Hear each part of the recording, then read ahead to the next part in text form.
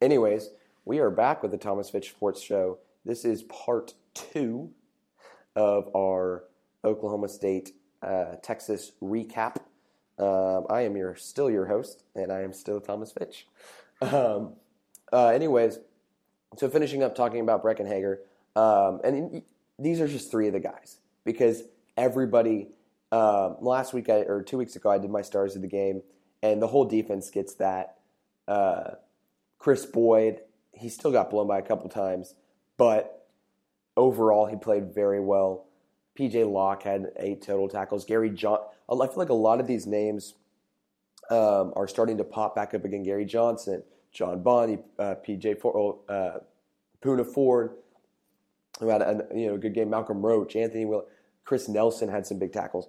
Everybody was getting involved, and so that's just you like to see. It's Spurs like distribution where everybody's getting tackles, a little pop action in there. One slight criticism: defense was very good, but the one slight criticism, and again, this is what happens when you go up against a very good quarterback.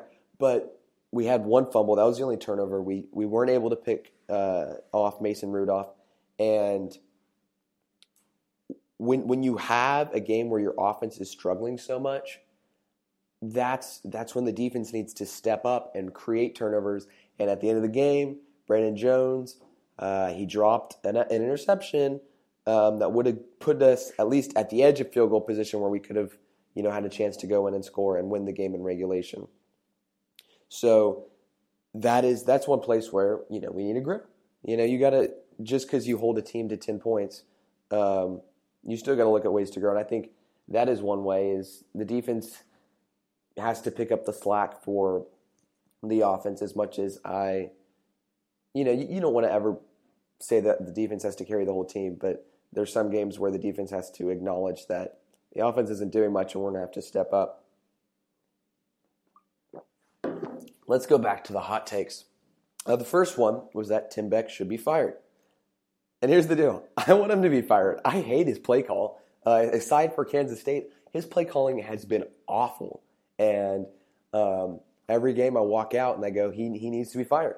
However, as much as I say that, I don't think he really should. And the reason why is there's just, and you got to look at, when you have a program who's bringing in so many talented players, you're getting the best coaches, you're a university that can afford good, the players have a good experience, they have top of the notch facilities. Why isn't this team winning? And you got to look at ways. And I think one big thing that hurts you is a lack of continuity among your head coaches and your position coaches, and especially position coaches, because those are the ones who develop your more specific schemes. And if you keep bringing in a new offensive coordinator every year, that's more stuff everybody has to learn. Whereas you keep them in there, now you bring in a new offensive coordinator, and Sam Ehlinger is basically having to go in essentially as a freshman next year to a new system. And it's one thing if you get someone who's really good. And I don't doubt that Tim Beck is a good coordinator. You look what he did at Houston. He did an incredible job there. I think he just needs to try to develop Sam as Sam and not try to develop Sam as Greg Ward or as J.T. Barrett. And I think sometimes coaches need, there's a good quote. Pop was talking about this, talking a little basketball, but talking about LaMarcus, who really struggled since he's come and joined the Spurs. And Pop this offseason said he took the blame and said it's my fault because I tried to make LaMarcus into a different player instead of letting him be his own player. And I think Tim Beck needs to do the same thing, and he needs to let Sam be his own player and quit trying to turn him into Greg Ward. So as much as I want to see him fired, I don't want to see him fired. The other thing is Texas is a lot closer than I think people realize, especially after this loss. Just imagine this for a second. Imagine Texas with a good offensive line. Just think about that. Imagine Connor Williams isn't injured. We have our starting offensive line from the beginning of the season. Imagine we probably beat USC. We probably beat Oklahoma. We probably beat Oklahoma State.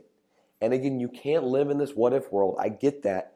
But just imagine, we could be 6-1 with a crappy offensive line. We could still be 6-1. We've had chances to win all these games. And so the pieces are all there. And I think in the past couple of years we're strong. We've kind of had pieces kind of spread out. I think the pieces are finally being brought together. And if Herman wants to solidify his role as a good coach, I don't think it's this year, but by next year, he needs to start connecting the pieces and finally building this puzzle into a great university again. Make Texas football great again. There we go. Sorry, it's late. But, that is, I think the pieces are finally in place for him to build a great team. It's going to be huge. The team's going to be huge. It's going to be great. Believe me. I really apologize. The other thing, before I talk about Michael Dickson for Heisman and president and whatever he wants, Herman also, part of putting the pieces together is locking down Todd Orlando, the defensive coordinator. Because you look at an offensive coordinator who can hold the number one offense in the nation and the second scoring offense in the nation to 10 points in regulation, his name is automatically out there. Tennessee's looking at them. A&M if they fire Kevin Sumlin or any other team. Todd Orlando has to be way up there on the wanted list. So Herman's going to have to do something to lock him down, but that's going to be really tough to do. Let's go to my favorite player on the team. I did start multiple MVP chants. Somebody tag Michael Dickson in this. That'd be really cool. I always comment on his pictures, a bunch of goats. He's the best punter Texas ever had. I'm just going to say that. He had 11 punts for 560 yards. He had more yards of punting than please say this math checks out. I'm doing quick math in my head. He had more yards of punting than Rudolph or Ellinger had combined of passing. So just get that into your mind. That also speaks to how bad Texas played. But that's an average of about 50 yards per punt. But you also have to take into account the fact that he was often punting from, midfield, where your goal is not to kick it as far as you can. Your goal is to pin him into the 20. And he had 5 punts that were inside of the 20. He had at least 3 punts that went over 60 yards. And the longest was 66. And he had 1 punt. I still don't know what happened on this play. If you watched it, you're probably so confused too. But he goes to punt, takes the snap, and it sounded like maybe he was in the crowd or maybe the ref accidentally blew, but somewhere a whistle was blown because everybody on the field stopped. And then the refs didn't blow the whistle anymore, so players kind of kept running at him, and then he boots a 63-yarder.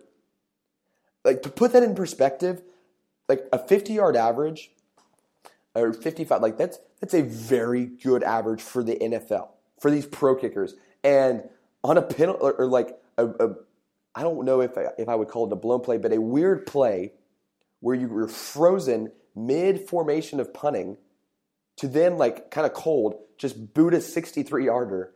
That's incredible. And NFL scouts, I was told, probably who were in the press box, were incredibly impressed by him. I'm going to make a really, really bold prediction. If this comes true, this is going to be so cool. He's going top 5 rounds. First, he's going to go in the 5th round or better in this NFL draft. That would be really cool to see.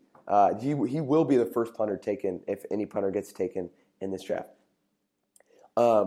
Really quickly, because we're running out of time on the second podcast, and I don't want to make a part 3. Let's talk some college football other than Texas, because believe it or not, college football exists outside of Austin, outside of the Texas Longhorns. Football, for the most part, is wrapping up today. Washington State still plays Colorado, but the games that matter for my top 4 are over. So here we go, and I'll kind of tell you why. I'll give top 4 and then 5 and 6. So 1, Alabama, easy.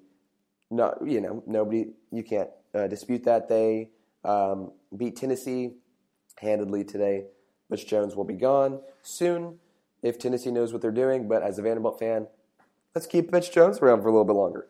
Number 2, Georgia. They were off this week, but they're still looking really impressive. They're undefeated, and I'm really excited for the SEC championship game. I think we might get an undefeated Georgia and undefeated Alabama playing each other. That would be really exciting in the new Georgia Dome. So that would be really fun. Number 3, coming in at number 3, Penn State, who demolished Michigan tonight. A really good win there. Penn State's legit too. And I hate to say that because Penn State stole James Franklin from Vanderbilt, and Texas didn't get him. And so I'm just kind of biased, and I've always hated them. And I think Saquon Barkley's overrated, but then I watch him, and he's absolutely not overrated. He's an incredible athlete. But they're number 3. They're still undefeated. Before I go to 4, let me just tell you, the top 20 teams right now, Michigan will be outside of that after this week, have no loss, are undefeated, or have 1 loss. So statistically, they're all at play for the national championship still. And for most of those teams, I think you could make a case of them getting there. Anyways, coming in at number 4 is Clemson, and they were off this week. And I know they lost to Syracuse last week. And I don't even want to pick comparisons to last year because I think bringing in historical stuff from last year is dumb. But Syracuse almost beat Miami today, who is undefeated, by the way. Almost beat Miami on the road. Whereas Clemson goes on the road to Syracuse last week and loses. But this Clemson team has a really good defense, but this Syracuse team is not one to be slept on. Like, that is a good loss. Syracuse will be ranked by the end of this year. They're like 4-4. No, they're not 4-4. Whatever they're, but like they will be ranked by the end of this year. They're a very good team. So my 5 and 6 teams who just missed out. I'm not on the TCU bandwagon by far, or by any stretch of the imagination. So they're not going to be there. But my number 5 is, believe it or not, it's Notre Dame. Notre Dame, who they absolutely dismantled USC today. Their 1 loss is to Georgia by 1 point. A very, very good Georgia by 1 point.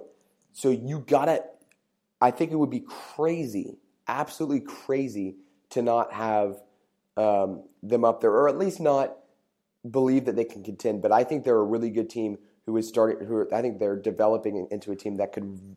They have NC State next week. They still have. Now I'm blanking on who they have left. I know they have Stanford left. NC State next week. They have another top 25 opponent also to play. So they still have a lot of chances to prove that they belong in the college football playoff.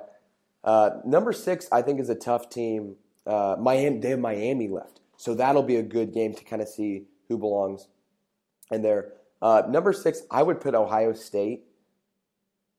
I think they're a hard team to gauge because they lost to Oklahoma, who also still has a chance to make the playoffs. But I think Ohio State is a very veteran team, veteran leadership, good defense. They play Penn State next week. So again, I think a lot of these ambiguities, these questions we have answered, are going to be answered in the next couple weeks. We have a lot of great college football that I'm really excited for coming up. But I would have them in my top 6 for now. And again, that's leaving out an undefeated Wisconsin, undefeated TCU, undefeated Miami, because I don't buy into those programs yet. That doesn't mean I don't think they'll make it. I don't buy into them yet. I like Ohio State's strength of schedule better. I like Notre Dame. Notre Dame has a very strong strength of schedule. Georgia and Alabama obviously do because they're in the SEC, and that somehow gives you a really good strength of schedule. But like Georgia played Notre Dame. Penn State is going Michigan, and then Ohio State, and then Michigan State, I believe, in back-to-back-to-back weeks. So they're getting tested. And so, yeah, that's my top 4, 6, whatever. Anyways, we're running out of time, but thank you so much for joining me from the Thomas Fitch Sports Show, I'm Thomas Fitch. I'll see y'all next week.